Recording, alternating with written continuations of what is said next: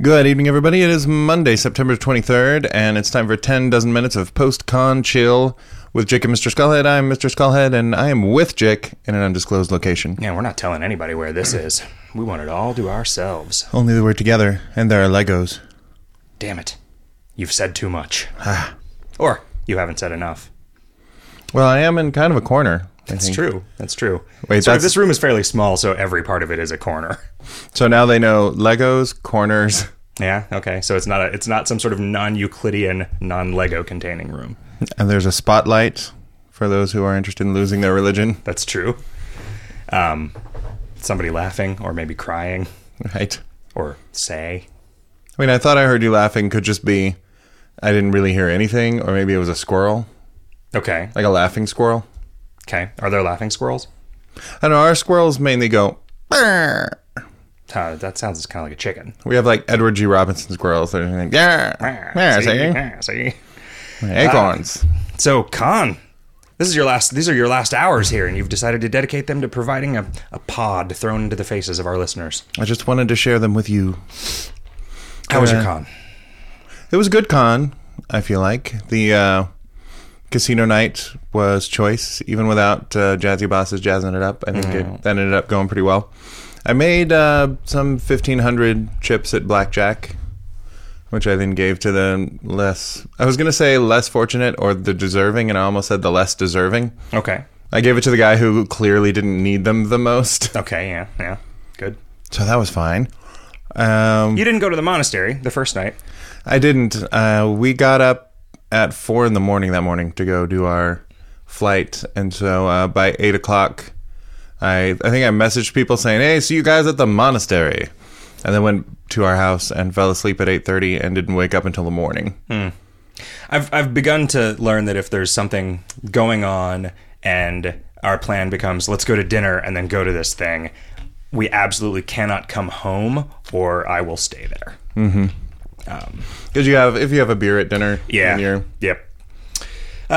Monastery was good though. It's so we because drunken skating was fun. You know, it was fun for me. I enjoyed the roller skating, but the fact that people had to pay to get in made it. You know that there was that.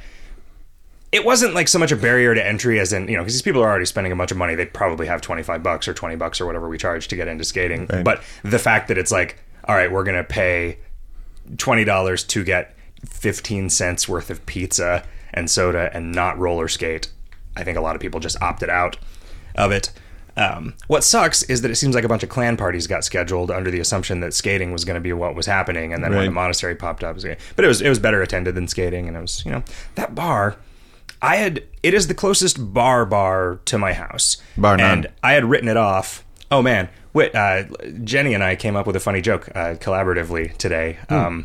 There is a drink, that is a cross between a Tom Collins and an Arnold Palmer called a Tom Arnold that you can only get at the Roseanne bar. I like it. Yeah, it's a pretty good joke. It's like those songs that take 4 people to write, which are always like 4 times better. Oh, of course. Than songs that only one person has written. I think a Tom Collins has some lemonade in it, doesn't it? So there's really already some crossover there. Maybe that's just what I don't know. Teetotalers have instead of if the totality of what they drink is tea, but they don't consider lemonade a beverage, then they just add that's what a teetotaler is somebody who totally just drinks nothing but tea. Yep. Okay.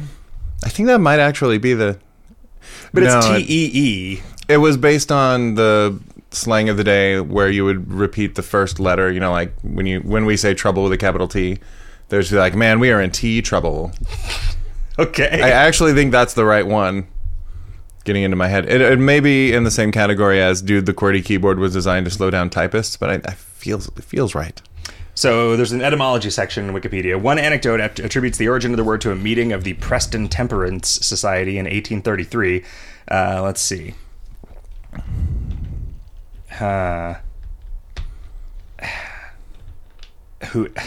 So attributes the word to Dickie Turner, a member of the society who in a speech said, "I'll be reet down out and out to total forever and ever." So that seems like fucking nonsense. So 23 skidoo. A variation on that account was found somewhere else. An alternative explanation is that teetotal is simply a duplication of the T in total. Right. Yeah, so Total with a capital T. Yeah, okay. So if you're okay about teetotaling, then you have two phrases that you're not sure what the origin of them is. A-okay about teetotaling, because A is just a repetition of the first word of okay. Right. Yeah, so I had written that place off because every time we went there, it was like 8:45, and they're like, all right, last call, guys. We close at 9, because what the fuck? We have no idea what we're doing. Right. We said bar on the outside of this place, but we don't know what that word means. And they had they had a bunch of domestics on tap, and they would have one guest beer, which was sometimes something good and sometimes fucking Fat Tire. Right. It was like Fat Tire like 3/4 of the time. But suddenly they have like 5 times as many taps as they did, and a bunch of Four Peaks stuff on tap, and they say they're open till 2 now. Nice. And they stayed open a while for us. So there was a bunch of KoL nerds at some tables, and at the adjacent tables were a bunch of people playing beach volleyball. Just, I guess, sand volleyball. There's no beach. Really. Yeah. They should have just trucked in, I know they trucked in, bucketfuls of sand. They should have just trucked in bucketfuls of ocean as well. Yeah, you could do that, right? You could just have if you took sand from the beach and brought it somewhere else, is it still the beach? I don't think so. I think that's the technicality that Burning Man tries to get away with. We're like, this is the playa. It's the beach. There was an ocean here millions of years ago. But by that logic, almost everywhere in the inland U.S. is a beach. Wait, that's the technicality in order to describe it as a beach, you're saying. Yeah. Playa is beach. Playa means beach? Yeah. Oh, okay. Unless you're on the KoLCon Playa Pics page, in which... Oh, okay, then it's, Granja Pics page. The SA Pics page. All of the little chiquitos that play our game. Is that a name for a person or a name of a food product that doesn't exist yet? I don't know. Like a chicken taquito? Yeah, you should try Taco Bell's new chicken chiquitos. Yeah. They're endorsed by Shaquille O'Neal. Mm-hmm. So what else? They're made of bananas. Chiquita just means really small, which is weird because those bananas... They're good sized. Pretty decent. They're banana sized, right? Yeah, so what this new product is you just eat a banana and then you fill the peel up with refried beans and ground chicken. Well, then you can just squeeze it into your face all at one go. So and that's good. This proves that God is real. You can't explain the Chiquito. Yeah, you can't explain the Chiquito. It's perfect. It's the perfect food for mankind. It's a tube of goo. Didn't we coin the term goobrous to describe the man messing with slimy things that he should not mess with? Well, that was, because we have a player named Goobrous. Right. I think it was defining, not so much as coining. Although, turning a random name that somebody made up into a real English word, I guess that could be coining. Mm-hmm. It's like sort of a counterfeit coin. It's a slug. It's slugging. I refer to that as pulling a Shadow Dragon Mirage. That's another one of our players, right? Yeah. I think it's XX. Shadow Dragon Mirage 420XX. Yeah. Boy, there were a lot of new faces at KoLCon. I love having people come up and say that this was their first con and they can't believe they've never gone before and they're totally coming to everyone after this one. Yep. I hate it when people come up and say they've been to everyone and they're totally not coming to any more. But that didn't happen. I so hate that's it good. when they say, after this, I'm going to a party where I'm coming on everyone. Right. You went to some naked parties? Just the one. We went out after casino night to Yuma. Okay. Where a certain clan had a house. That they seem to get further and further away from the center every year, and this one ended up being like 10 minutes farther than I wanted to go for subsequent nights. And that was fun. There were people. There were a lot of people with their dicks out asking me questions about KoL. Okay. So he really sticks out with his dicks out. Spoiler alert, for the future, if you want to come ask me a question about KoL, I would prefer if something was covering the cock and the balls. Oh, not one or the other? Yeah. I didn't even want to say cock and or balls. I don't want to put that out there. Mm-hmm. And I don't want you to put that out there either. Mm-hmm. We decided that the boob to dick ratio at a party should always be at least 2 to 1. Okay. And that one, they were a little short. You know, I know a fellow that can take care of that single-handed. Saturday was good. That was a fun little... I think the shorter trivia made it easier to get involved in that. And, I was talking to Dan Bob and Lady Donut Pants, who run the trivia afterwards, and they agreed that they kind of get fatigued by it by the end of it. Because I think it's one thing to do 3 hours of trivia in a bar where people are getting progressively drunker and rowdier, and another to do it in the middle of the day. Yeah. So it seemed to work out best for everybody. How long was it this time? I think it was just 2 hours. They started at 4:30. We had made arrangements to do it somewhere else, and then that somewhere else went out of business. Yep. The concert was going to be down there too. It was, yeah. That would have saved us a tremendous amount of money, but was not to be. We gave it about 50-50 odds of it turning out the way that it did, just given the situation that we knew with Monsterland. It's a shame that.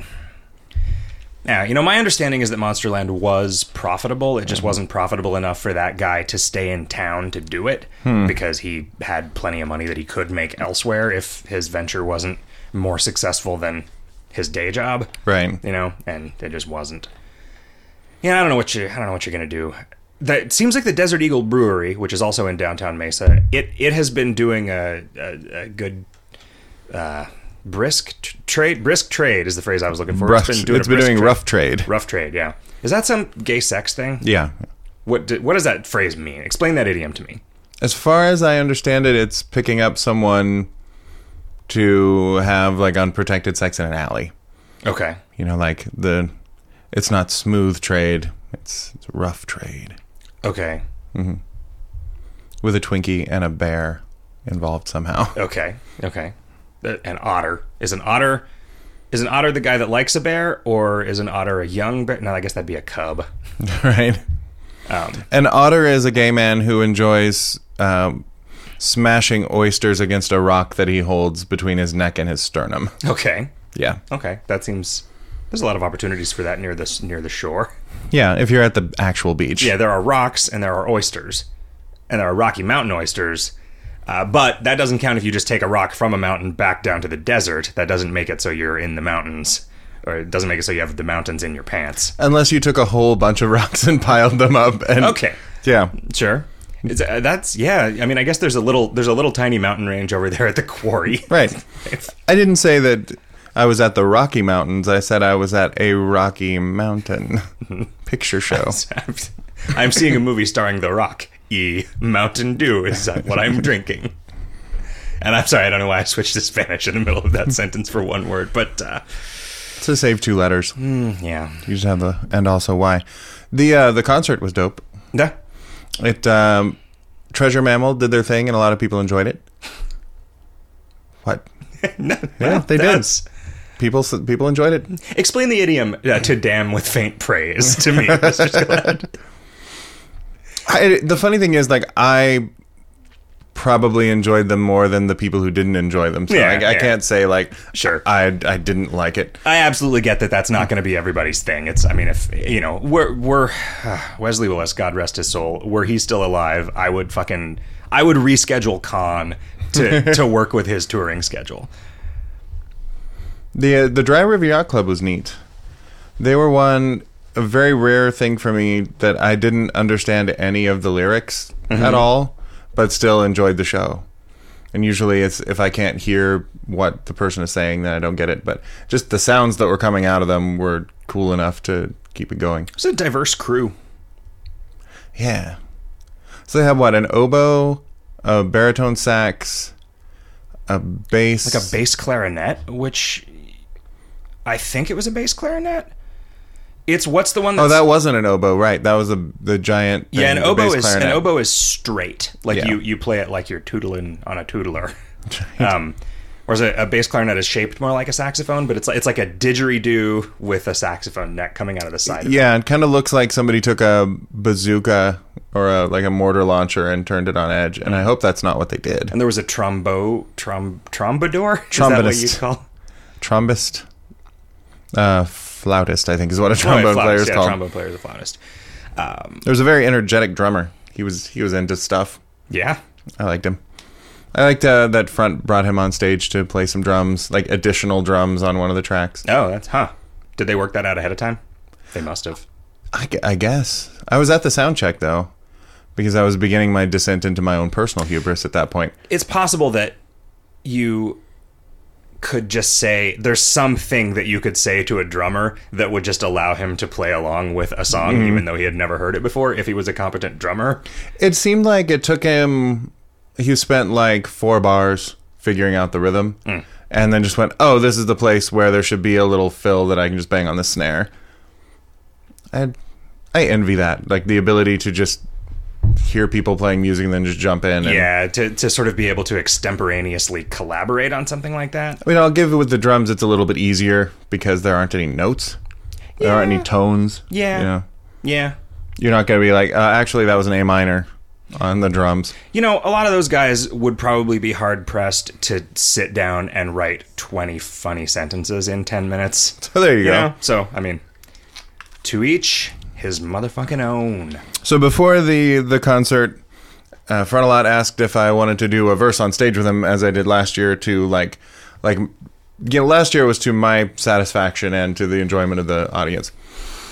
I said, yeah, sure, we're going to do the same one. And he says, oh, no, we're going to do Council of Loathing last, so should throw a verse in there. And I thought, well, I can't do the same thing that I did last year for the different song. That would be lame. So I wrote a verse and then set about committing it to memory and figured I would bring the page up as a cheat sheet so that I could read it if I needed to. Mm-hmm. And first, the song started way earlier than I was expecting. And then Damien forgot his lyrics. Oh, good. And, everybody seemed to be fine with that. And I think I got halfway through and couldn't pull the last line immediately and looked at the page, and it was just small letters all together. I couldn't figure out which one of them it was. So I just kind of limped through it. But, everybody was surprised when I said that I'd fucked it up. From listening, so that was all right. From listening to it, I was like, he might have fucked up just then, but I don't know. So that means that it's either he didn't fuck up or he fucked up and he's really worried about it and nobody else is, or whatever. Yeah. That was entirely it. Yeah. I would have preferred that it had gone better, but did the you've discovered an ability to write raps. I mean, I guess you discovered it in high school when you were rapping for the Lord. Right. The ability to write secular raps with swears in them. Yeah, okay. That's what I have now. I mean, I guess that's just it's just a broader brush to work with, right? Mm-hmm. A broader and more vulgar brush. Mm-hmm. A brush where the end of it is shaped like a handle is more shaped like something that would go in your butt. Good that we both went there. I think it's more just, I put the first rap thing up on auction at Columbus to force me to write one, and then I had them do it again in my absence in May. So then I have 2 raps that I have to write, and actually this is really fun. So we ended up doing, me and Bob the Joker did the KoL Addicts one at karaoke. Okay. I feel like I redeemed my rap skills a little bit. Okay. How'd karaoke go? I just stayed home and watched Dude, Where's My Car? For the first time. Yeah. You watched it again for the first time. Well, because I through Gobby and through Hot Stuff's girlfriend, I watched it again for the first time because they were, and I think maybe Mr. Mag hadn't seen it before either, and they were suitably aghast. Last year it was KoL. Okay. We had a couple of people who hadn't seen, and the rest of us were going, God, there's KoL is on, and it's like, there are crawlers on the TV? Like, yes, but also. Yeah, of course. What kind of shop do you think we're running here? Fans of KoL should be called crawlers. Yeah. Well, maybe they are, for all we know. Right. They get together for evening meetings, and they call themselves the Night Crawlers. Yeah. I figure. Bamf. And then. It started, karaoke started with nobody being able to tell how to hook things into the TVs at Pranksters. Okay. Because they said one of the connections begins as a coax cable, and by the end of it is a 3-prong RCA. Okay. Which, Sam is a dork is a sound engineer. That's what she got her degree in. And she said that shouldn't really be possible and certainly not preferable. I mean, because a 3-pronged RCA is 6 wires and a coax is 2. Right. So But once they got, they had to call one of the guys from the company who does the AV stuff to come in. And the nature of a dude like that is he just goes, oh, you just need this RCA to coax converter. So I think if it had been a coax cable that terminated in a gerbil, he would just be like, oh, you just need a gerbil to coax. Yeah. Which we decided was a hamster wheel that just had a generated electricity as the gerbil with the coax in his butt ran. Okay. And then had a coax coming out of it. I don't know how that keeps the sound going through, but yeah. Adds a brown note. So the karaoke kicked off about an hour late, but then that's good. I think it was well enjoyed. Because of our board gaming, Trubs and Lycra were themselves an hour late. Yeah, you guys played that game that you play for like 8 hours. Well, it was supposed to be like 3 hours, and it took like 5. Yes, based on Twilight. Twilight Eclipse, the board game. Yep. Just picking who's going to be on Team Edward and who's going to be on Team Jacob takes a while. Oh, yeah, it's contentious. Everybody's got an opinion. It's like, I'm on Team Edward Norton. I'm on Team Edward James Olmos. Let's see. What was the other team? Team Edward and Team Jacob. Team Jacob. Okay. Give me Team Jacob Gyllenhaal, I suppose. Okay, yeah. Or Busey. Yeah, Jacobs are hard to find because they almost all go by Jake. Yeah. Jake Nicholson. And some of them go by the Fat Man. For instance, Jacob Nicholson never goes by Jacob Nicholson. For good reason. Jacob Kerouac. Jacob in the Box. I mean, Jack makes a whole lot more sense as a nickname for Jacob than Jonathan. Yeah, is Jack John? Is that... Huh. That was... Growing up, I was always confused by people talking about John Kennedy and Jack Kennedy. Mm-hmm. And then Jackie Kennedy didn't help either. Yeah, and then there's like a bunch of other people also named Kennedy. Are Ted and Teddy Kennedy two different people? Oh, I think they're the same, but his name is Edward. Well, they're like 0 different people now. Is Ted short for Edward? No, Ted's short for Theodore. It's supposed to be short for Theodore. Yeah, but these guys... Yeah. I think Robert Kennedy's actual name was like Oliver or something. Yeah. So Richard becomes Dick. Was there a Dick Kennedy? Yeah, they're all yeah, dicks. That's what I've heard of. They're all swinging them. Yeah, Sunday I just took it easy. I kind of shot my socialization wad on Thursday and Friday nights, and then Saturday I just kind of stayed upstairs all day and all night after getting stuff set up. Yeah, it was only the occasional curtain twitch. Yeah. Let me know. It was kind of stressful getting set up. It was like all of the people at the stage, like the guys took an extra hour to set the stage up. It's like, come on, man, we do this like every fucking day. Like, I don't know what the deal is. Even before, when there were fewer people, they did it faster than they did this year. Then this fucking guy from the crew that was setting up the stage, he came over and I don't even remember who I was standing there with, but he came over and he was like, you got a real problem in the bathroom.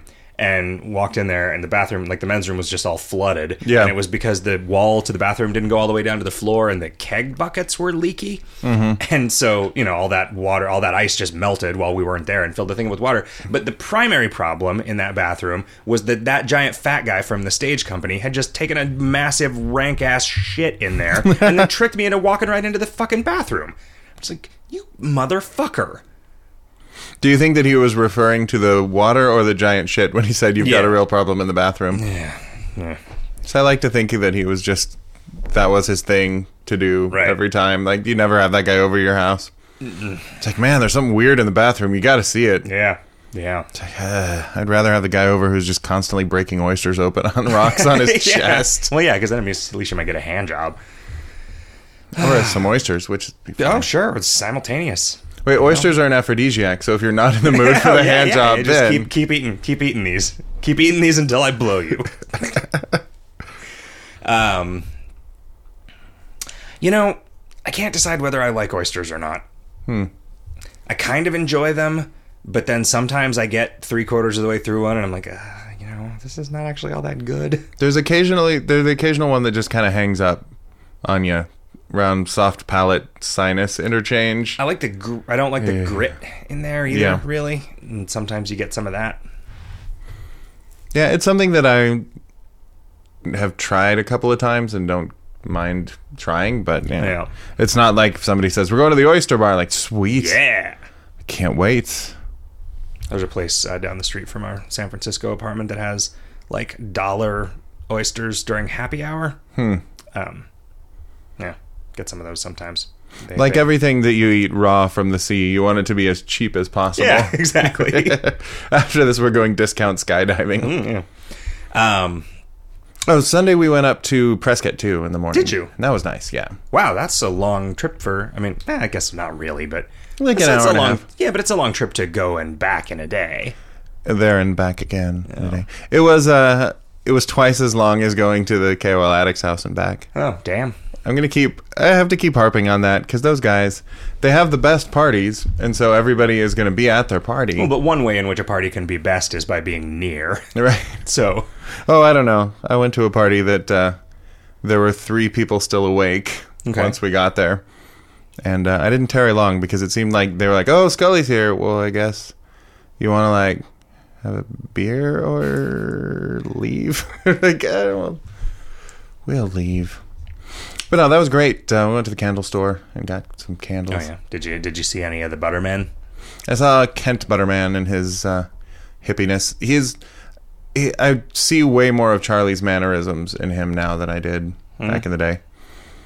But they had like $100. Is that why Charlie's so straight-laced? Is because he was raised by hippies and his rebellion was by cutting his hair?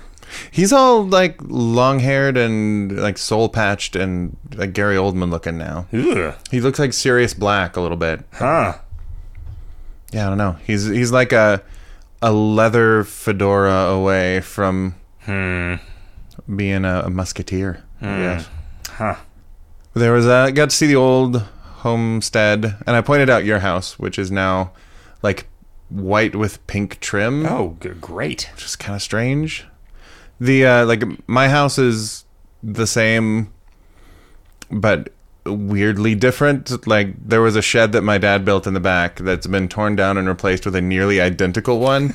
Like you do. Yeah, like they paved the driveway and put up some fences, and the giant trees that I dented my first cars on are now gone from the driveway. Oh, good. Maybe they had a lad with a sharper car than yours. Or at least a heavier one, just to knock some of those fuckers down. You can tell that... You can see all of the seams in Prescott, where the houses, like the old houses and the new ones.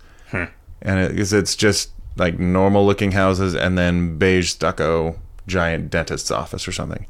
And so, like, you could play guess which buildings weren't here 20 years ago pretty easily. Yeah, it was. I feel like a lot of that started when we were there. There was a big commercial swell as like the population increased really dramatically while we lived there. Like my understanding is that the freshman class when we were senior, or when I was a senior and you were a junior, the freshman class was like 2/3 of the school because it was so much bigger than, like it was 3 times the size of the previous year's incoming freshman class. There was some statistic like that seemed to indicate to me a period of rapid growth. And so there was just a bunch of commercial development, and it was a lot of it was okay. There was a lot of just like brown brick stuff that was fairly, it looked okay, nestled in some, tree-lined places, but then some of it was like, we built some houses and shit in Phoenix, let's go up to Prescott and ruin it too.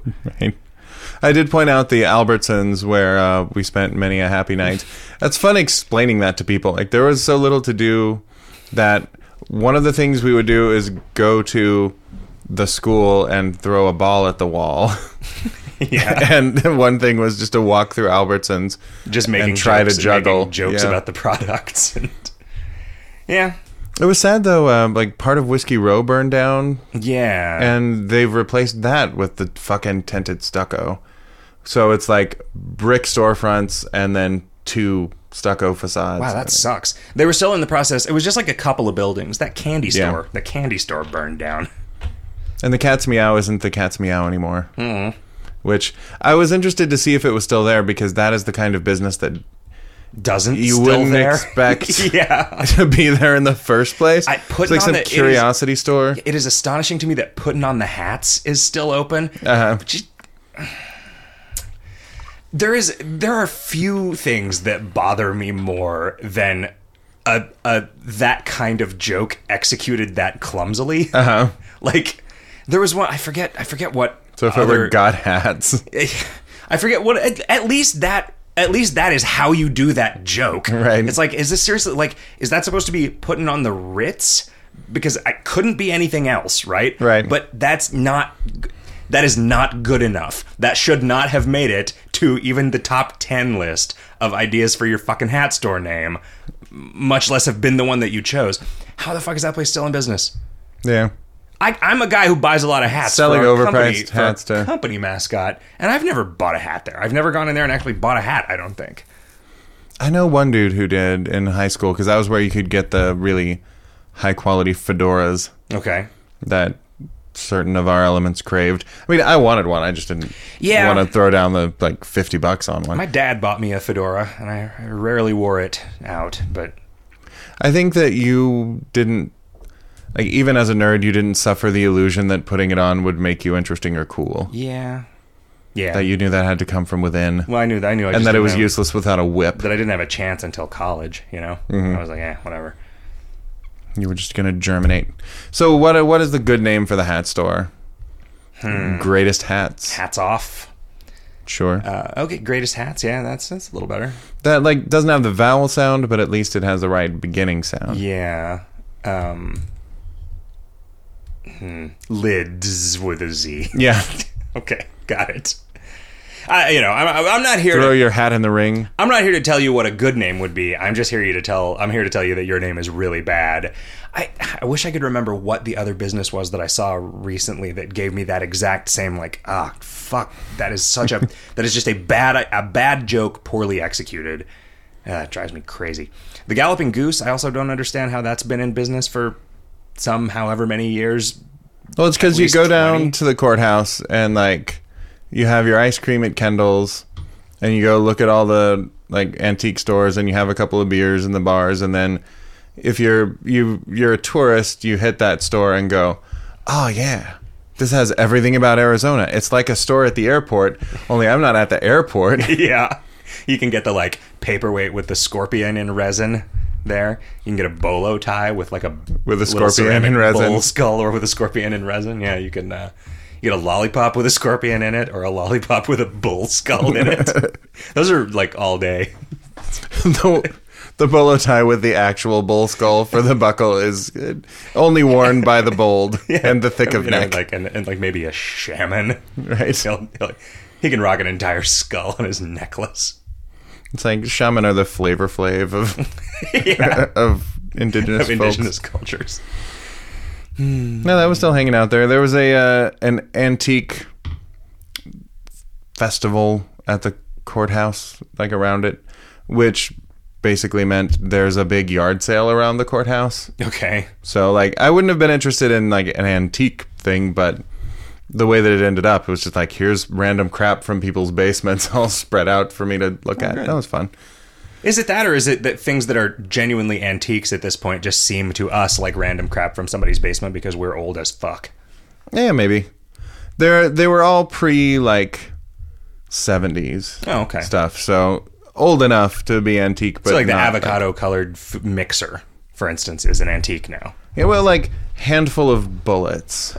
Okay, kind of. Some that was my favorite spaghetti western. And for a few bullets more. Yeah. For a few bullets more, we can have a Beatles reunion.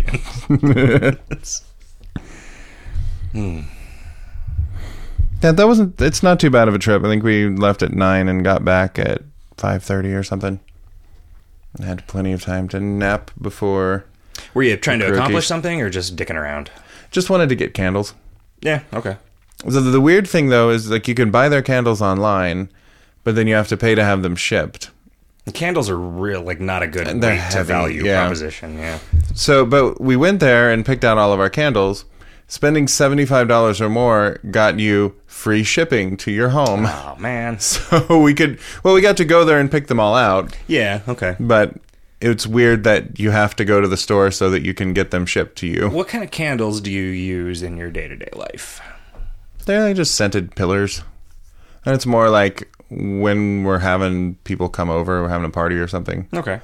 We'll put a couple around. Keep a couple in the bedroom for romance light and heat in the romantic hour. I guess the candles that I use on a regular basis are IKEA tea lights for shitting.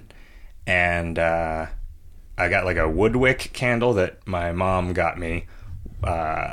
She buys me Woodwick candles about one a year because I like them. Right. You know, I mean, I like a candle that makes a noise, but I don't consume one a year, so they're kind of piling up. You're getting it back.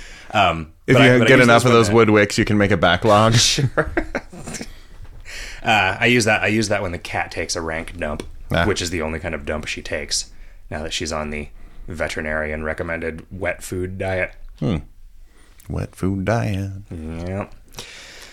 So, what other? There's got to be some other anecdotes from the weekend. Casino night went great. The spy LARP was a ton of work. I don't know that Hot Stuff would volunteer to do that again. It didn't scale to automation very well because it was like each person had, you know, a code that represented their kill phrase, and then they had to have some unique combination of information that was revealed to them that they could barter with other people. And so we had to make sure that there weren't, you know, well, all I did was run the paper cutter and fold shit up and stuff shit into badges and stuff, but and to make sure that everyone had a sort of a fair and balanced amount of information, and that, you know, you weren't like wasting people's time by giving them information that they could glean from their own badge and kill phrase combination. It seems like that is a feature of the like creation process, though, right? Yeah. Then it's just the assembling is kind of hard, partly because Kevin didn't trust anybody to do it besides him and you, because it required a lot of attention to detail. Yeah, and they had to match up. They had to match up. Like it was possible to make a couple of mistakes that would have ruined the game for everyone, sort of. And it was I mean, it's. Yeah, I mean, there's like, I feel like we've just gotten into that habit about a lot of stuff. It's like, all right, this is just a thing that I know you're not going to fuck this up. I don't see how he feels that way about me, because every time I was like, if he says, I think it's safe to cut like maybe 3 of these at a time with this cutter, I'm like, but I could do 5. And then every time I fucked one up a little bit, I'm like, oh, God damn it, I should have listened to him. But maybe he told me 3 because he knew I would do 5. That may be it. There's you get a secret language with people after a while. You start telling them that you need to be somewhere a half hour earlier so they'll be on time. I still can't get out of the anxiety that I get every year of wanting to be at the official things right when they say they're starting. Mm-hmm. And every year I do that, and like it never happens that I get there right on time, and I'm always kind of freaking out and trying to push people out the door. And, you know, getting in a shitty mood and then rolling up 20 minutes or 30 minutes late to find that it hasn't really started yet. Yeah. Because nobody does that. You always got a lot of people to wrangle. And I after the first couple of cons, I was like, all right, everybody around me is going to have to get used to the fact that I am not wrangling shit during this. So, like, everybody needs to have their own car because I'm not waiting when I need to get somewhere. This one we were down. Like, last year was we had Clackling and Vag, and Adam and Mara, and Front and his entire band, and then Jess and I at our house. And that was just murder to get anywhere, because you'd say the night before, okay, we got to be there at 3, and somebody would still be like asleep at 3 or walking around in their underwear eating cereal. It was like, right. I said, oh, where are we going? Like, to the concert that you're going to play the keyboards at, some guy. Hey, I didn't say what brand of cereal, so I don't think I've given away any any secrets. This year was just the 2 couples, me, Jess, and Adam and Mara, and that's a little easier. They opted out. Like, Adam and Mara opted out of most stuff. Jess was going to come to casino night and then was not, and then was going to come home and eat dinner and then go to casino night. She was there at the end. I think that's the only time I saw her all con was as I was leaving casino night. Yeah, she ended up going out with the girls because at 6 she was saying, hey, I think I could come with you, but I want to come home and eat dinner and get dressed and then go. And I said, oh, so we can be there by 6? She's like, never mind. Because like she wanted to go out with the girls and have fun. She just felt kind of guilty about leaving me just by myself, which is the thing. It's like, I don't know. We're kind of joined at the hip. Yeah. You get anxious when you're by yourself? Yeah, I just tend to bounce around kind of bonelessly instead of like every barbecue. I just kind of butterfly from table to table and never can quite line up to get into a game when it's starting or something. Yeah. So I just sit around and chat with somebody for 3 or 4 minutes and then go, well, I think that conversation has gone as far as it needs to. Yeah. I just go do it again somewhere else. Yeah, I mean, that's, like, that's kind of what I did on Thursday. Although, sometimes you get into the groove of a conversation. I mean, it's like any party, except it's weird because it's like a party where a lot of people are anxious to come up and talk to us. Yeah. So it's like, I don't know. That has little microwaves year to year. Little microwaves, huh? Instead of the big ones. But this year was one of the more people being interested in talking to us, which I like. I don't know if that's been, there were just a bunch of new people. It's weird. It is weird how even as the people actually playing KoL slowly just declines like it has been, con attendance is like just flat, but it isn't the same people every year, right? And I don't understand that. I don't like it. Like, there are new people still joining, but they're joining at a slightly slower rate than people are leaving, so we have a slow lowering over time, but then they come to the con, which is really cool. It is, yeah. I mean, there weren't a ton of people who had said that they, like, started playing recently. I mean, because you do get a few people every year who are like, yeah, I live in Phoenix, I discovered the game, or I've been playing for a while, but I discovered that the con existed, or something. Which, that's just, like, a weird thing, where it's like, as frustrating as it is to see stuff like, when you post something to the Facebook or whatever, you can see what percentage of people are gonna see it. Yeah. When we post something to the front page, we just have no idea how many people actually become aware of that information. Yeah. Like, there's just the number of times where it's like somebody posts in the forums like, I wish they would have announced this ahead of time. Somebody will say, well, it was in the forums and on the podcast and all that stuff. And then, somebody will then argue, listen, not everybody reads the fucking forums, okay? Not everybody listens to the fucking podcast. Some of us have lives. We don't care about this nerd shit. It's like, well, wait a minute. Then why are you bitching about this game balance thing that you wish that we had given you some warning about so that you could plan your life around the stick figure game? That's you're not into some nerd bullshit. I think the Facebook helped a little bit, just having the event. Like 5,000 or so of our 11,000 saw every post. Okay, I mean, I guess Facebook is just Evite is folded into it. Right? Yeah. I mean, that's. It actually kind of sucks now when people send us Evites instead of the Facebook events, because then they're off on their own separate site that I never go to. Is there any significant correspondence, just life in general, between the people who are at a party versus the people who committed to going or not going to a party on Facebook? Like, it is so hard for me to imagine that the act of saying, yes, I'm going to go to this on Facebook means a goddamn thing. Right. Relative to what your actual behavior is going to be, that I just, like, I can't. Especially when it's not like somebody's party at their house who's a friend that, like, well, out of respect for them, I'm going to let them know that I'm not going to come. So they'll know to get plenty of the beer that I like. Yeah, but even the parties that we throw at our house will have sometimes 60 people say they're going to come and 20 come, and sometimes the inverse. So, but yeah, probably not.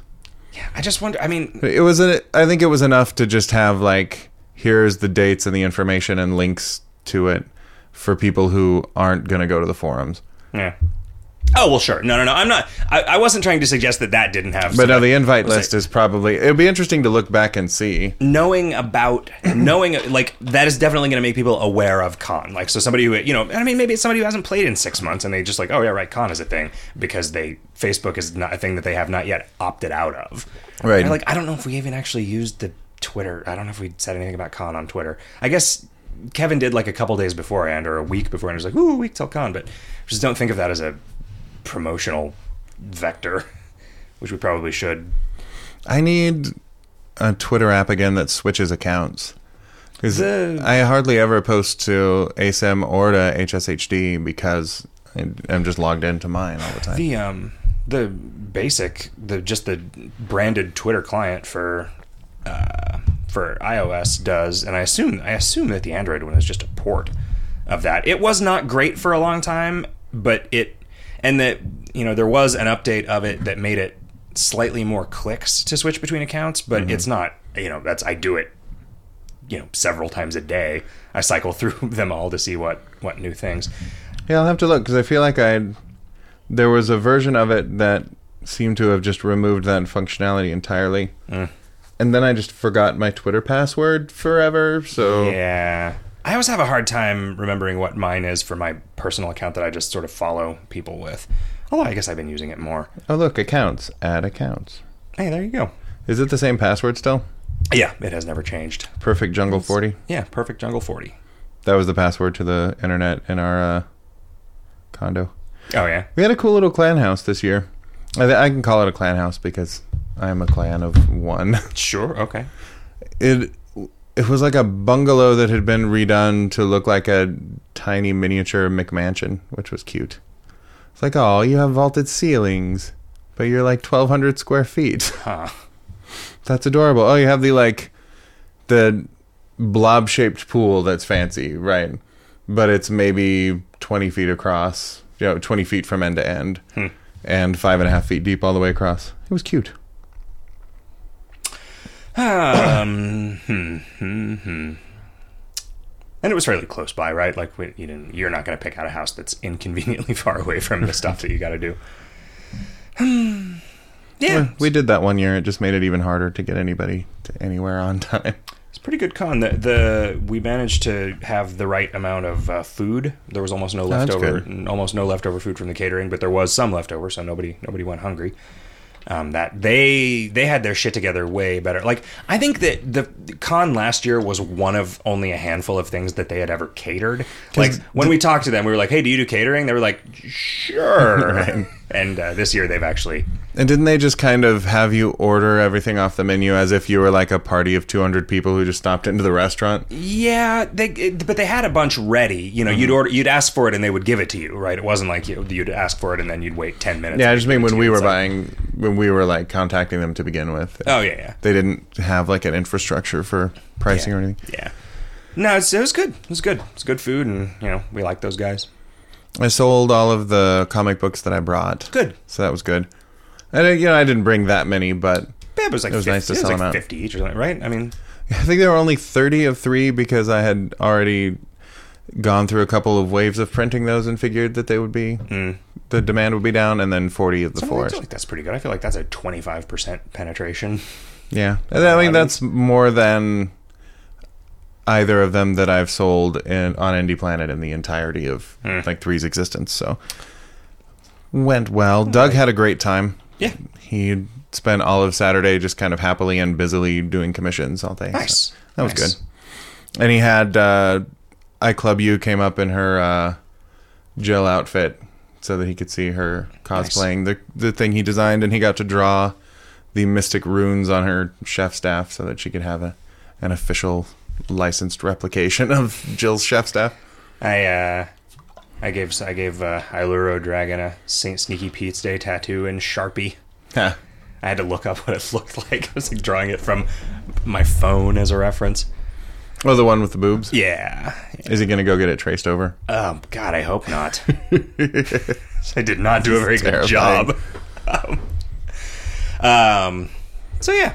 Well, you always have everybody who was at Arkansas and got a tattoo to make you feel better about any KoL tattoo you draw. Well, yeah, I guess that's true. Man. I think that guy just sharpened the E string of a guitar. Just kind of poking. And I say that knowing that everybody who has one would agree. No, it's a great memory of that time. Yeah, I would not be nearly as zen about that as the people who are pretty zen about that were. I mean, I think you have to be pretty zen about how a tattoo is going to look just to sit down in a chair in somebody's bathroom at a con. Yeah. Somebody's flooded, sopping carpet bathroom. I think you have to be more zen about how a tattoo is going to look than I am ever going to be to even go to a tattoo shop and get a tattoo. Like, honestly, if there was like a machine that would just take that I could just give it like a 300 DPI image and then it would just print it on my arm in tattoo ink, then I would probably get the Sword and Martini guy tattooed on my arm. If it was just a straight up accurate replication of a thing that I have made my peace with what it looks like. Right. Well, I mean, what they're going to do is take transfer paper and transfer an exact copy of your image and then trace it with a very, very small margin of error. You know, the thing that Roy drew that I got tattooed ended up looking exactly like the... Yeah, does it? The thing. I mean, and it's going to, the margin of error is going to increase as you age and spend time in the sun and stuff anyway, I guess. And it's, you know, But I wonder why that isn't a thing yet. Just like an inkjet printer, only it's got a tattoo needle on it. And you just have to hold very still. I have to imagine that, well, I mean, maybe, you know, what I would imagine is that you would secure it very firmly to your body. So even if you didn't stand still, just like strap it to your arm. Strap it on your arm. And I have a feeling that I am probably the opposite of most people in that I would trust that way more than I would trust a tattoo artist. Uh-huh. You know? Maybe it could be just like a matrix array of needles that you could then just turn off the ones that weren't part of the picture and just strap it on and just have it like punch it all at once. Okay. Because you would have like that 1 second of fuck, but then it's all over. It'll be over and perfect, you know. Just, there's no like drawing a line. It's just like, you know, like those pen impression things only. It's like a rubber stamp. Only everything is sharp. Yeah, a rubber stamp, only sharp. Yeah. Huh. Sounds great. Why isn't anybody listening to my ideas about tattoos? Let's do a Kickstarter for sweet machine. I wonder, though, that the reason why nobody's really seriously tried to automate it is that there is an art to fitting things onto skin and working around like the size and shape and consistency and texture of people's skin. Yeah, we're working around the 400 other tattoos that... Yeah, or I even like... Well, he has a giant freckle right here, so if I put the design here, it's going to look like the thing has an extra eye or something. Yeah. Huh. Like, he has a giant freckle here. This would be where Bart Simpson's asshole should go. Right. Bart Simpson's asshole instead of a belly button. You know what I mean? You draw a picture of Bart Simpson where your asshole is where his belly button should be. I was like, hey, check it out. Bart's giving birth to an alien. You also have a thing implanted that sculpts your turds into the little alien guy, like that banana sculpture was making the rounds. See, a banana really is the perfect killing machine when it's sculpted into an alien like that. How about this questions thread? Vasco de Gothmog writes, how much balance work do you guys do when you're developing new content? Do you do a lot of work to get the numbers right before throwing new stuff over the wall to the testers, or is it more of a back and forth iterative process? We tend to get the numbers on things, you know, usually from Hot Stuff before we get them out to the testers. You know, the process is like figure out how this is going to work from a experiential point of view, and then, you know, what kind of enchantment should these items have on them, what should these effects do, or whatever gets answered. Sometimes we will leave some of those things undone if it's not like critical before we get it into some dev testing, but you know, and then they'll tell us like, this is going to upset ascenders, this is going to be difficult for casual players to deal with, you know. It's so, you know, there is some iteration in the usually the few days leading up to something rolling out. I feel like Hot Stuff has some kind of sixth sense about the, like, what enchantments would excite people and what numbers would be, like, a ballpark a good idea. Yeah. So it seems like he just throws things in and then refines them slightly when we get them out. There's some back-end tools that make that stuff comprehensible. I mean, we can just look, like, all right, what's every item in the game that has plus hot damage on it, and where do you get them, and what's power level, and what's the rarity of the drop and stuff, and, like, where should this fit into that scheme, and which things have I put out on my own, which just sort of unilaterally fucked up the curve or whatever. And yeah, how can we not be beholden to that anymore? Also, I know you guys get tons of ideas thrown at you and have plenty of ideas on your own, but I can't help myself. The Chimera, Chymera, a monster whose power scales with fullness. Okay, so I looked this up, and apparently Chimer, Chymer, is like British slang for puke? Huh. Okay. So I guess Chimer is like the... So do you think that... Oh, I get it. So chunder is like chimering down under. Of course. So that's where the Australians got chunder from. And the Unquiet Spirit, a monster whose power scales with drunkenness. Mostly I just think chimera is hilarious. It is if you're British. Yeah, I don't know that anybody... I think I have to imagine that a lot of our audience was just assumed that we misspelled Chimera, or that it was a joke that they didn't get. I mean, they would accurately assume that it was a joke that they didn't get if they were anything like me. Or maybe they would look it up and they would, like I did today, learn a little something about themselves and how to refer to themselves after puking because they drank too much in England. Sir Ham says, will there be any world events in the near or not so near future? Yeah. Also, if you're reading this on Monday the 23rd, that is my birthday, and it would make my day if you wish me a good one. Well, happy birthday, Sir Ham. Happy birthday, Sir Ham. Sir Ham, the pig that assassinated Robert F. Kennedy. And then was knighted by being touched on each shoulder with a slice of bacon. Tomorrow is my birthday, and I will make it a good one. What are you going to do? I'm going to watch Agents of S.H.I.E.L.D. Okay. And How I Met Your Mother. Television show? Yeah. Okay. It's the Agents of S.H.I.E.L.D. is the show based on the Avengers. I almost watched the Avengers the other day. I checked. I got so far as to loading it up on the Netflix, but then I was like, this is pretty long. And Dude, Where's My Car is on and beckons. It wasn't, I mean... You know, I because I was thinking about the movie Top Secret, because we stamped all those things Top Secret, and then Weird Al did an interview that he posted to his Twitter today in which he espouses the glory of Top Secret and how it's his favorite comedy. And I went to check to see if I had that, and I do, and it's still in the shrink wrap. Like, I must have bought the DVD and then never watched it. That was good. Hey, it's also Manayachi Nichu's birthday. Wax says, first things first, tell me about Con. It's prohibitive for me to attend until teleportation is invented. Yeah, we just did, man. I think we did. We told you about it. Let's see. Jick, please outright tell me the mechanic for the novelty belt buckle of violence's bonus spell damage is driving me nuts. Some days it's 10%, some days it's 20%, except some people get different values on different days. I've already accounted for elemental alignments. Dude, I don't remember how that works at all.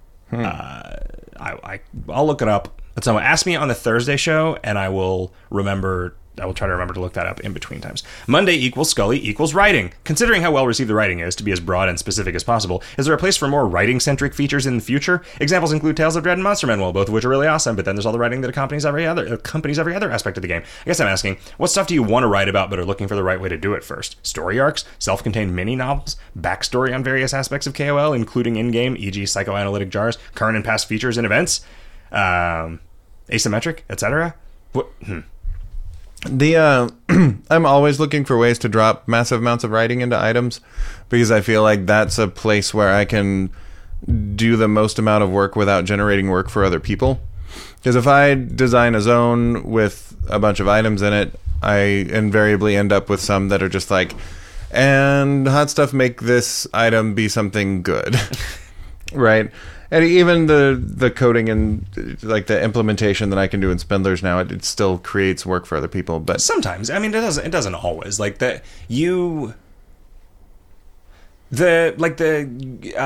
space stuff, the Grimace stuff, like all of the stuff that happens in those two outside zones was like, that was just fully working, that was just a big choice adventure. Just like the robot fight, like that required very little effort from anybody else apart from art, which is always going to be a thing. So more often than not, I'm looking for stuff that can be expressed in like the choose your own adventure engine, which is robust enough that like it can give items and take away items. I think it can hurt you and heal you too. No, it can do all kinds of things. Yeah. I mean, it can just drop out and execute arbitrary PHP code. So technically it can do anything the game knows how to do if you already know how to do that. But it's pretty good. I think if I had it to do over again, using usable items would use that scripting language, because basically everything that an item does can be done in that scripting language, and then it would just be like, all right, well, this is the way that these things should work, instead of just being hard coded. So that would increase the amount of work that you and Riff could do on your own. I feel like I'm kind of backwards from people who want to be writers, and that I don't have a lot of ideas for writing. But when given an idea, we'll write a whole bunch. Because usually it's, man, I have like 12 ideas for a novel, but I'm never going to sit down and write a novel. Right. And mine is like, I would probably sit down and write. Yeah, like if I wrote an outline for a novel and put it in front of you, you'd probably just write a novel. And it probably wouldn't take you that long. Which is what ended up happening with Lars the Siberian. It was like, here's this generic vampire adventure that Riff wrote with sentence-long descriptors on everything. Oh, fuck, it's Dracula. Yeah. So I enjoy, like, being handed, write 3 factoids on the third of the monsters that are assigned to you. And now write 3 factoids on the ones that are assigned to me. Yeah. Man, it's just because that is such quick work for me, though. And the thing is, we were talking about this on one of the shows recently. I have no problem writing factoids if it's on a blank monster that I just created, and I thought that's what it was going to be like, going through and doing it to all the other monsters. But then when I got in there, it was like, oh fuck! What I have to do is write factoids that are not just rehashes of any of the fucking attack messages. There's that, yeah. Every one of my ideas was because we approach those things from very similar directions, and so we're very consistent. I found that going through again, trying to fill in. I'm just slowly going through filling in hit and miss messages to get them all up to 6, and I would write my lovely hit message and then look up and see that that's exactly what the critical hit was. Yeah, I get this feeling a lot of the time that's like, fuck, I've made this exact joke in some other booze item. And the thing is, I could probably get away with that and it just wouldn't be a big deal at all. What are the odds that somebody is going to drink that item from 5,000 item IDs ago and then drink this one and think, that guy's a fucking fraud. I'm never doing it again. Big fat phony. That's where the KoL wiki comes in handy. It's like, man, it sounds really familiar. The cold front, like if a joke sounds familiar, I'll just plug it in. Yeah, I wrote a thing that can... I mean, it's mostly for code stuff now, but it's like I wrote a thing for sort of searching through a lot of the code that's stuck in database fields now, looking for stuff. I could probably do the same thing for writing if we were really worried about, like, fuck, where did we call somebody a fag that we want to go back and undo? The Forum Kebabka says, with the advent of monsters now scaling to your main stat, which is awesome, is there any chance you could revisit older things that were purposefully designed to give Moxie percentages a worse bonus and make it equivalent to the benefits the other ones give? The C-back items, Cape is 5 Moxie, C-Mantle is 10 Muscle, C-Shawl is 15 Mist. I could be completely wrong in that these were created to not benefit Moxie classes, especially with scaling monsters. If that's the case, why were they created in that way? Yeah, I can say pretty safely that it had nothing to do with that. It's just we will often try to distribute stuff that gives you bonus stats based on the utility of the stat. Mm-hmm. And so, like, Moxie is really important, and Muscle is pretty important, and Mysticality is not real important. So that's kind of... It's okay to give people more of the ones that are less valuable if we're trying to make two things equivalent, right? Because otherwise, it's just, like, every like... What in Mark Rosewater and Magic the Gathering they refer to as cycles, where there's like a card, a thematically similar card of every color. So like when we have a thing that's like, all right, this is just 3 things and there's a Muscle one, a Mist one, and a Mox one. If we make them all identical, they're not identical because Moxie is better than Mysticality on almost every measure. And the scaling thing was one of those measures, I guess, at the time, but it wasn't one that we thought of. Anyway, John Diaz says, as the gods of fate would have it, my first KoL anniversary fell on the day before Talk Like a Pirate Day. Then I was considerably more amusing up until the point where I first encountered a pirate in the high school truant officer tried to cart me off to school. Unfortunately, I was then being followed by what I can only assume was some sort of ninja pirate, as he would neither show his face to fight me nor allow me to proceed to classes. I was very surprised to be entirely deadlocked for the rest of the day in regards to adventuring. As a comp sci major, I'm still trying to decide whether I'm more frustrated or amused by this turn of events. I don't understand how that could have happened. Have you tried turning it off and back on again? Yeah, I'm trying to imagine what would cause that, because I mean, the Talk Like a Pirate Day doesn't make you adventure somewhere else. Like, and also, what does it mean that you were encountering a pirate, but you didn't see the pirate? Like, what does that even mean? It seems like that would have happened to everybody that day if it was actually a systemic failure, and I didn't. Nobody. So you click on the class, you get a wandering monster instead, which should be fine. And then the logic is saying this wandering monster isn't part of your school stuff, so you don't get to have this fight. But it's not. But you're not done with this fight, so you can't go to school, is what he's saying. That just wouldn't happen because I mean the wandering monsters occur in the zone that you're in, and it's only trying to adventure somebody else that triggers the truant officer. Anyway, Dear Jick says, Nips, the recent revamps and changes, Hidden City, main stat, scaling stack gains, have been freaking sweet. Can you turn your burn it to the ground cannon on the level 11 desert quest next? I just spent a day and a half in Oxycore on that leg of the quest just because the RNG apparently had something against me this week. Yeah, when I did the new beach, I put in the little thing that is part of my plan for that. That might not be the precise next thing, but it will be one of the next things. I'm guessing that the desert will be entirely unlike it is now before the end of October. Feature request. Can we get a right-click menu option to feed our slimeling equipment we find? I'd love to be able to just dump things quickly down my little buddy's gullet at the end of combat without having to go digging in equipment inventory after the fact.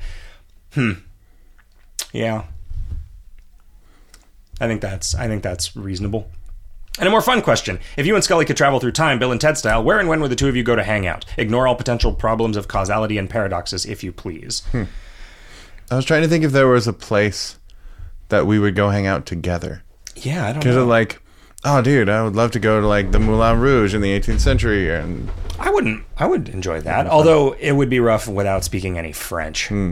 Right, because it worked for Bill and Ted when they picked up Napoleon. Sure, yeah. I feel like if I had a time machine that, you could go and come back with no time having elapsed, I would spend a lot of time at concerts.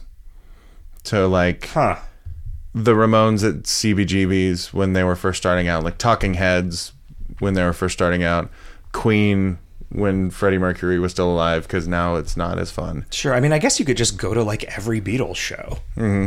So they might be giants when they were just coming, like their first album was coming out and there was the two of them in tape loops. Like that's the kind of thing that I would like to see. I wonder, go back to Jesus times and see what the Jesus thing was about. Actually going on. Yeah, because you could actually know. That would be really interesting. Yeah. Yeah, I mean, I guess that your responsibility to the world would be to just suddenly produce a perfectly accurate recording of history. Although, I mean, what fucking difference is it going to make, right? I mean, it's like, look, if we could just go figure out what actually happened, we could just solve all of the turmoil in the Middle East. Like, I bet you fucking couldn't, because I bet the kind of person who's really interested in an accurate account of things probably not involved in any religious wars right now. That's why stuff like the Da Vinci Code, where it's like, if this information came to light, it would unmake Christianity as we know it, so we have to have this elaborate system in place to make sure nobody finds out. Like, it didn't know it wouldn't. Yeah. If they were like, hey, we found a body that we're sure is Jesus of Nazareth by DNA tests and, whatever, and so he didn't ascend into heaven, so there you go. Nobody who wanted to believe it would stop believing it. Yeah. Yeah. They would journey that shit. So, what would I like to do? I would kind of like to see New York back when it was really dangerous. Mm-hmm. You mean like early 80s, like Ghostbusters New York? Yeah. I'd like to find out exactly how racist H.P. Lovecraft really was. Answer. Substantially. You say extremely racist. I would want to hang out with H.P. Lovecraft and Roald Dahl all day long. Douglas, you meet Douglas Adams, have some beers with Douglas Adams. Maybe Bach. Maybe go see what Bach working was like, and like what it sounded like when he played stuff. Like what performances of Beethoven's stuff, like, because there's that weird stuff about how, like, from that one episode of Radiolab, which made everybody an expert on Beethoven, where, according to the metronome was invented in Beethoven's lifetime, and so he started writing down actual speed notation, and it's all, like, fucking crazy fast. Yeah. Like, it is, like, twice as fast. His notation is, like, twice as fast as it would normally get played.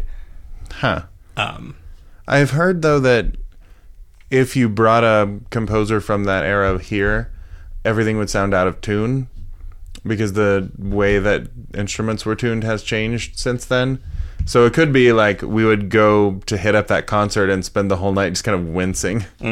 Yeah. But I mean, I don't think that... Well, it's weird. Go see the Ring Cycle. It's weird to think that, like, things that seem to me to be really fundamental things about the way that music is supposed to sound are apparently cultural. Yeah. Because for God's sake, is Indian music just noise. I like Indian music. Yeah, man. But it's like just wrong in fundamental ways that can't be biologically fundamental. Like there are certainly things that, like, you know, like octaves are not a cultural construct, right? They are a physical attribute. Yeah, doubling of a frequency. Sound. Yeah. And so, like, there are things that are going to be like, I guess it's like, it's not that it isn't dissonant, it's that you have a cultural tolerance for dissonance. Yeah, you may even prize it. Yeah. There's, and like the very nasal, high-pitched singing that is prized there sounds kind of off to us, and like a classically trained Western school performer, it's like you never sing through your nose, you resonate through your diaphragm. But I think if we heard a classical performance when it was contemporary, I don't think it would be that crazy different. I mean, could it be? I mean, that's what I'm wondering. Like, what I want to find out. How much of it is cultural, and if, you know, in that case, how much of it, you know, like, what did it sound like when somebody read Dickens aloud when it was contemporary? Oh, Shakespeare. That would be a thing. I would go see a play at the Globe. Yeah, and figure out what, like... And hear that, like, the accent that they're talking about that now that they probably would have had back then was closer to Scottish. Huh. So there are a lot of lines that don't rhyme when you read it in the, you know, like Laurence Olivier accent that would have when read that way. I saw something recently I mean, and it was just like a Reddit headline that I didn't click through, but it was something like that pronunciation of English 500 or 600 years ago was closer to an American accent, like a modern day American accent, than to a modern day British accent. Huh. But that seems like a weird, like, how would you even conclude that? Just walking around like, forsooth, you mook. Prithee, what the fuck? Prithee, what the fuck? Yeah, so our answers are, you know, Shakespeare, Douglas Adams, literary greats and musical greats, and Freddie Mercury. And Jesus. And Jesus. Yeah. You know, I feel like you owe it to the people who are on the fence about Jesus to figure that out once and for all. Yeah. Although, where would you even, I mean, that seems like it would take a long, long time. Because, like, you don't really know when it was. I mean, I guess you could just, like... You got it within 4 years. You go back a few hundred years, ask people, hey, have you heard of Jesus? Right. Like, just... And then as long as anybody says yes, you're like, all right, got to go back further. So you mean Jesus from Damascus? No, the other guy. Galilee. No. Because it was a pretty common name. It was Joshua back then. So if I were Spanish, my name would be Jesus. Oh, wow. Okay. Yeah. Bakagajan says, more love for the spleen. We currently have a plethora of modifiers to milk extra munchies from food and sing odes from frosty booze, yet apart from a few miscellaneous removal tools, sliders, jars of pickle juice, mojo fillers, there aren't any items that actually boost spleen items for a few extra adventures. There are. There is that thing from the Astral Badger. That might only boost stat gains, actually.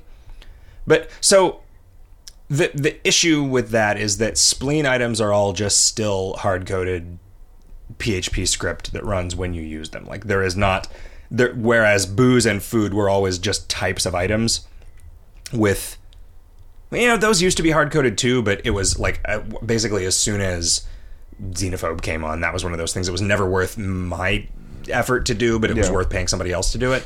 Those got generalized. You know, even things like when food gives you an effect or whatever, that wasn't even a thing that we really did in the database until 2 or 3 months ago. Wow. When we made it so you could see them on the item description, right? That required going through and taking all of the ones that granted effects just via a little bit of code that got invoked when you ate it and actually putting that in the spindler.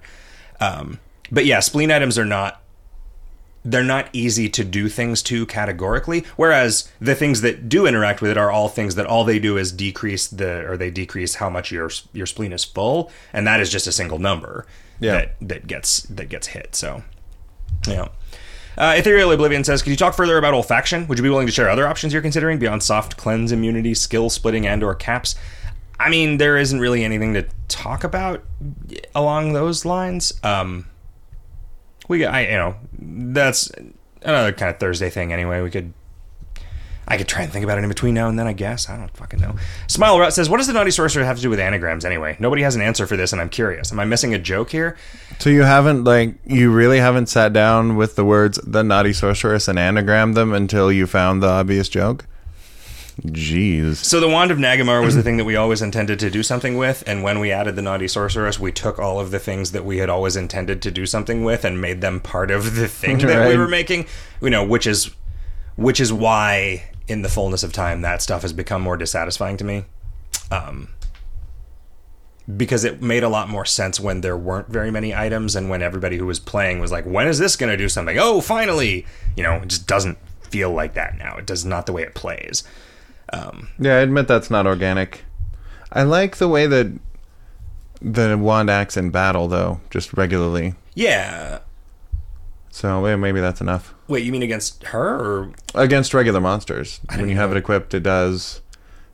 It has hit and miss messages that are anagrams of like the. Oh, okay, just the thick torso turning into something roots and. Oh. Yeah. Both arms turning into bra moths. Okay. Is one of the things that hurts the monster. Neat. Huh. But yeah, I don't know. I mean, yeah, I wouldn't. That's not going to be a thing for very much longer. B.A. Tacaline says, hey, I've been playing KoL for a while now, but I just discovered the Q&A segments that you guys do. Kudos for making the effort to maintain transparency and communication with your players. That said, I figured I'd take advantage of this to scratch an itch that's been bothering me for a while. How do you judge whether a non-quest related item should have the quest item restriction? Is there a better way to do this that doesn't leave new players wondering what the Meat Globe quest is? Boy, yeah, there must be, but I'll be goddamned if I can figure it out. Think of something else that we can call those items and we'll be happy to. Yeah, so some of them are just, these are things that expire when you ascend, right? And that, we've made things quest items in the past because then that's just what one of the things that quest item means, right? This is a thing that having an extra copy of it from before would fuck up the logic of something. Saying if the only worry is that it confuses first-time players because they don't get what that distinction means, then anything that we do that says this item will only last for the lifetime of your character, and they'll be like, okay, right. That means it's forever. So yeah, that's yeah. I don't know, man. Canifire40 says, Jick, also, why is I don't think the Meat Globe needs to be a quest item. It sort of doesn't. I don't know why it would be. It doesn't. Yeah. I mean, it doesn't need to be anymore. Before it was we didn't want them to pile up. Fuck, who knows? They give some meat and stats for no. But it's consumed. Yeah. Right. So I don't think it's going to be. You could have 500 of them and use them all in one day. Yeah, if you'd done 500 ascensions to collect them, it seems like it's a thing that did what that does. I don't think that I would just on its face think it needed to be a quest item. So who knows? Jick says, Canifire40, could you elaborate on the nature of bootplant.gif as seen on the wiki user page of this filthy URL manipulator? It's many years old and the C is completed, so if I can't see it ever being released, plus am curious. Also the Penguin Astronaut, sweet art. The Penguin Astronaut, did we just decide not to do that? That was after Black Sunday. That was one of the things where we were just figuring out where people were adventuring and putting in those muggers that would take a percentage of your meat when you went up there. But then we realized that was an extremely clumsy way to do what we were doing. And so we turned it off. I think that those were the ones from the Hole in the Sky, which we may have just never actually done. Yeah. Boot Plant, I think, was a drop from... It was from the terrifying robot in the future section of the Sandworm. We just didn't end up needing it because there were enough other drops that it didn't get used. So that was definitely just a straight up Wall-E reference. No. Let's see. Hamfish says, hey guys, I haven't managed to get the Tales of Dread yet, but I absolutely love the idea. I don't know how many players are just all about being as optimal as possible and don't care much for descriptions and stories, but the writing is one of the things that drew me to KoL in the first place. Is there any plan for writing stories for other monsters, unlockable through a Tales of Dread type item? Not for all of the Kingdom's monsters, of course. Mini stories for everything is kind of what Monster Manual is for, but maybe, for example, the monster is unique to a particular challenge path. I mean, that's certainly, there are a bunch of people that like it, and it was, I feel not super onerous to do. Scary stories is a thing, right? Whereas there's not necessarily, I mean, there are certainly stories about high schooler kind of a thing. Mystery story for each monster in this mystery dungeon. Right. Oh, also the next version of KoL is just a port of Pokemon Mystery Dungeon. Craft a weird recording device out of honey to get the bees hate you stories. Find a journal locker for KoLHS stories, that kind of thing. Or even just the bosses.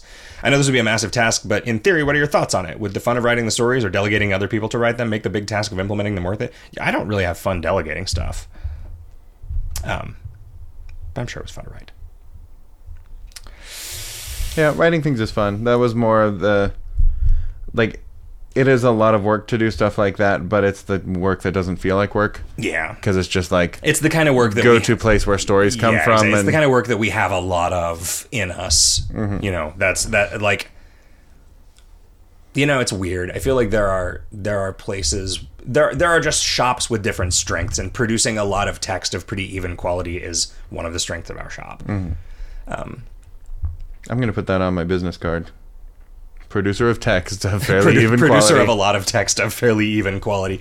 Minok says, what led you to making default familiar names not the usual Gofflesby kind of thing on the recent familiars? It's become a much more common occurrence recently with both of this year's familiars having their own names, or all three counting the homemade robot, the Cubling, the Nosy Nose, the Songbird. Seems like a trend. Did the Songbird have... a name generator? I don't know. It's just... I think the reason we're doing that is it's just so easy to throw in a... misc text. Yeah. And it's fun, you know? I mean, it's another vector for giving them some personality that I just think is... And I mean, we've had the ability to do that since... Was NS13 when the moon signs went in? It was, right? When the sign areas... Yeah. So, since the Clockwork Grapefruit, I mean, that one... Although that might have just been hard-coded in the... I guess they're all hard-coded, but... Yeah, I don't know. I mean, we like making those generators. It's not a lot of work, and it's just an easy thing to throw on a familiar. And so now it's like... And I also just kind of feel like, especially for Mr. Store familiars, like, I've become a lot more... Like, I want the experience of doing a 100% run with a Mr. Store familiar to be a lot of fun. You know, like, I want there to be something to that. I want that to be a thing that I want that to be a thing that you wouldn't dread doing if you did it, but a thing that you'd be excited to do because it's like, wow, this does all kinds of things. It has all kinds of jokes in it and stuff. And it's just sort of like part of, you know, trying to make them richer without just making them more powerful. Yeah, and like in the same way that anything that has a volleyball or fairy or something base will write 10 to 20 texts. Yeah, instead of just the one that we did on the old ones. And it is just because we can. Yeah. I mean, a lot of that is just, it used to be the case that Scully would write the smile message and then I would have to like copy and paste it into code and, you know, deal with all the, you know, escaping out all the quotes and stuff. And now it's like, when I build the thing, I just make it so it uses a word bucket and then I note to Scully, this is what it does when this thing volleyballs, and then he'll just, you know, those things. Like, I feel like it's as easy to write 10 as it is to write 1 in a lot of cases.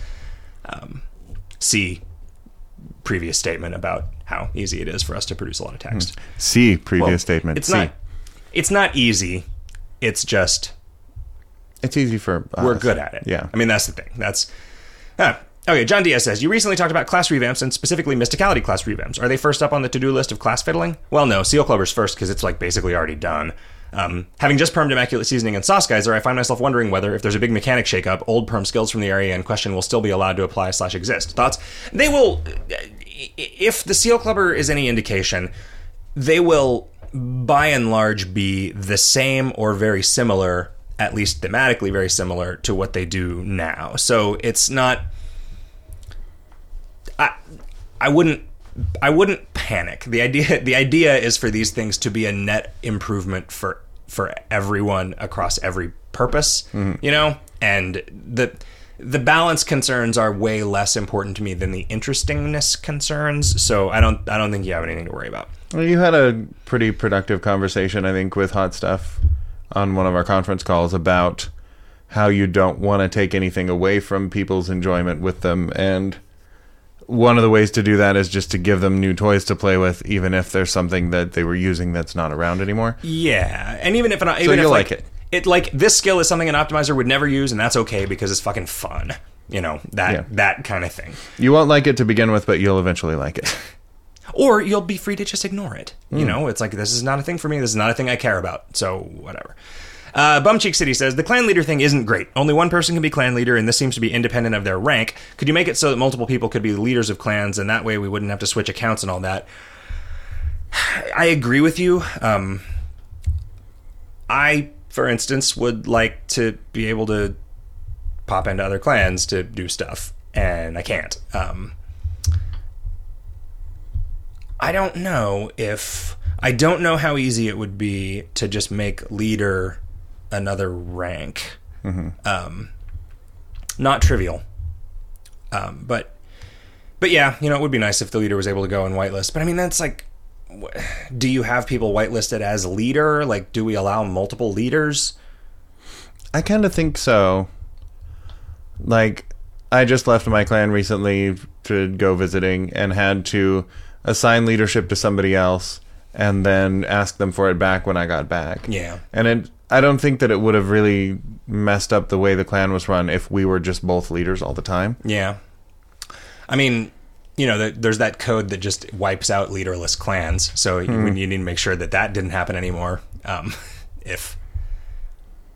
Because I mean, what does it mean in the database? I could understand what it might mean for a clan to be there with nobody in it, because then that's suddenly a thing. Like, having a leader who is just a fixed person that has to be in that clan makes it so there is never a clan with nobody in it. So there is never a case where, oh well, fuck, everybody left this clan and we forgot to put anybody on the whitelist. So now no one can ever rejoin the clan, right? Because there's nobody in there to approve applications. Like, it's not. A lot of the problems with the way that clans work from the perspective of a modern KoL player result from the fact that clan movement is fluid in a way that I've never seen another game that lets people just effortlessly jump between groups like that. And it's, I wish that we had figured out what it was that people wanted socially that resulted in that being added as a feature, and then given them that socially, but not made it so, for a given thing, only one clan needs to exist that has it as long as they whitelist everyone, because that's just a thing that people do, because it's,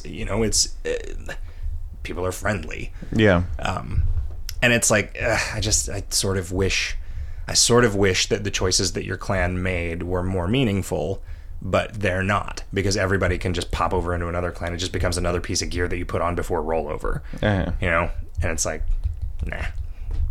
Although I think it's cool that in that architecture, in the face of that, there are some clans that are fiercely loyal. Yeah. And maintain that identity even when they're not even in the clan at that moment. So it's cool. Capum says 2 things. Jick, 1, Scribblenauts Unlimited changed my life. 2, I really want to be able to cast Disco Dance 2, A Machine for Pigs.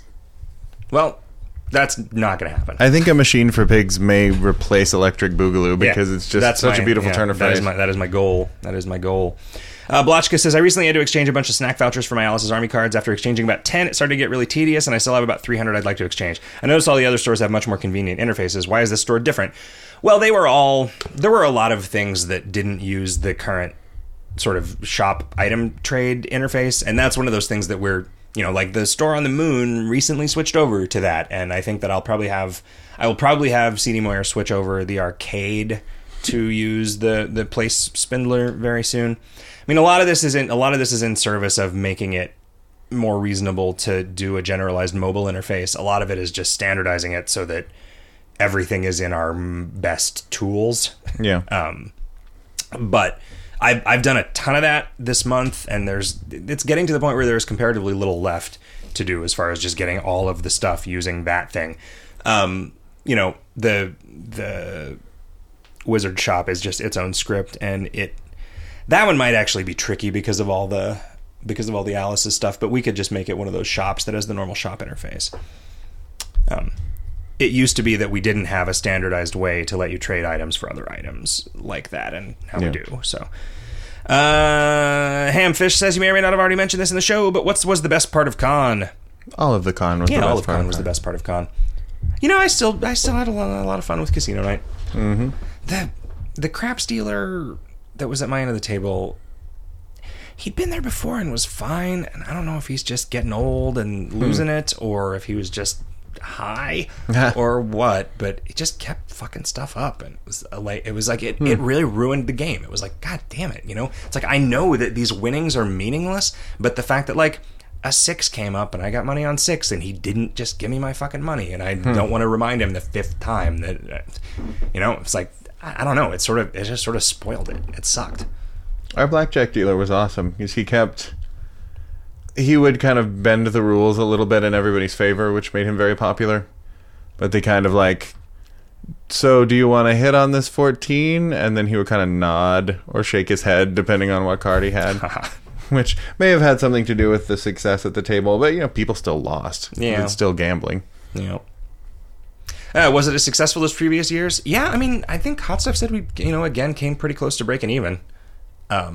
Which, you know, usually if we can come within a few $1,000s of breaking even, it's worth doing. I mean, it costs a really significant amount of our time you know, in doing an actual sort of cutthroat reckoning of it, but yeah, I mean, you know, it'd be nice if it was. It is weird that it was like, well, let's sell an item at con to try to offset the cost of this. It is weird that the sales come so close to what con costs. It's that's like, how did we do that? Like that, certainly not on purpose, because how the fuck would you even shoot for that on purpose? It's just it's weird. Thanks, Nem, for doing all you do.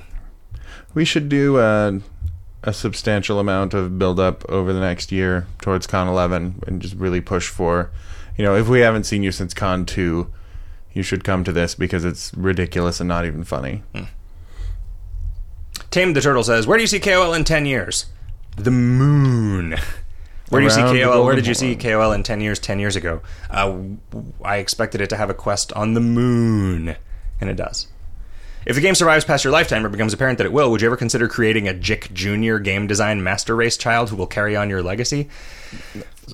I feel like it's really dangerous to plan on having a kid to carry on your legacy in any meaningful way, right? Like, because that's probably not going to happen. It's going to be my legacy of probably liking football, drinking bad beer. It's like, Dad, I'm going to start playing football instead of learning to code. And then I'm going to learn to code and only code games about football. So KoL 2 is just going to be football. Hamfish says, and or an avatar of Jick challenge path. Man, I don't even know what that would involve me inflicting on people. I believe that there's plenty of you in the other 2 avatar paths enough that, and really the rest of the game too, right? I mean, you are playing Avatar of Jick all the time. Yeah, you are, like, the Jick jar was only a, you know, it's a jar within a jar, kind of a jar. Yeah, exactly. That's thus revealing my favorite thing about everything. Well, that was all the questions, and it seems like you need to hit the road to get to pretty your, quick on here. We're right at the amount of time that we like to spend on these things. Nice. And we'd like to spend more if there was more shit to talk about, but there's not. We're fucking boring. So really, it's on you guys for questions next week. If you want a 2.5-hour show, yeah, like we'll do it. We do it with Horror Show Hot Dog. We can do it here. All right, guys. I'm Mr. Skullhead, and I'm actually leaving on a jet plane. Yeah, I'm Chicken. I'm already gone.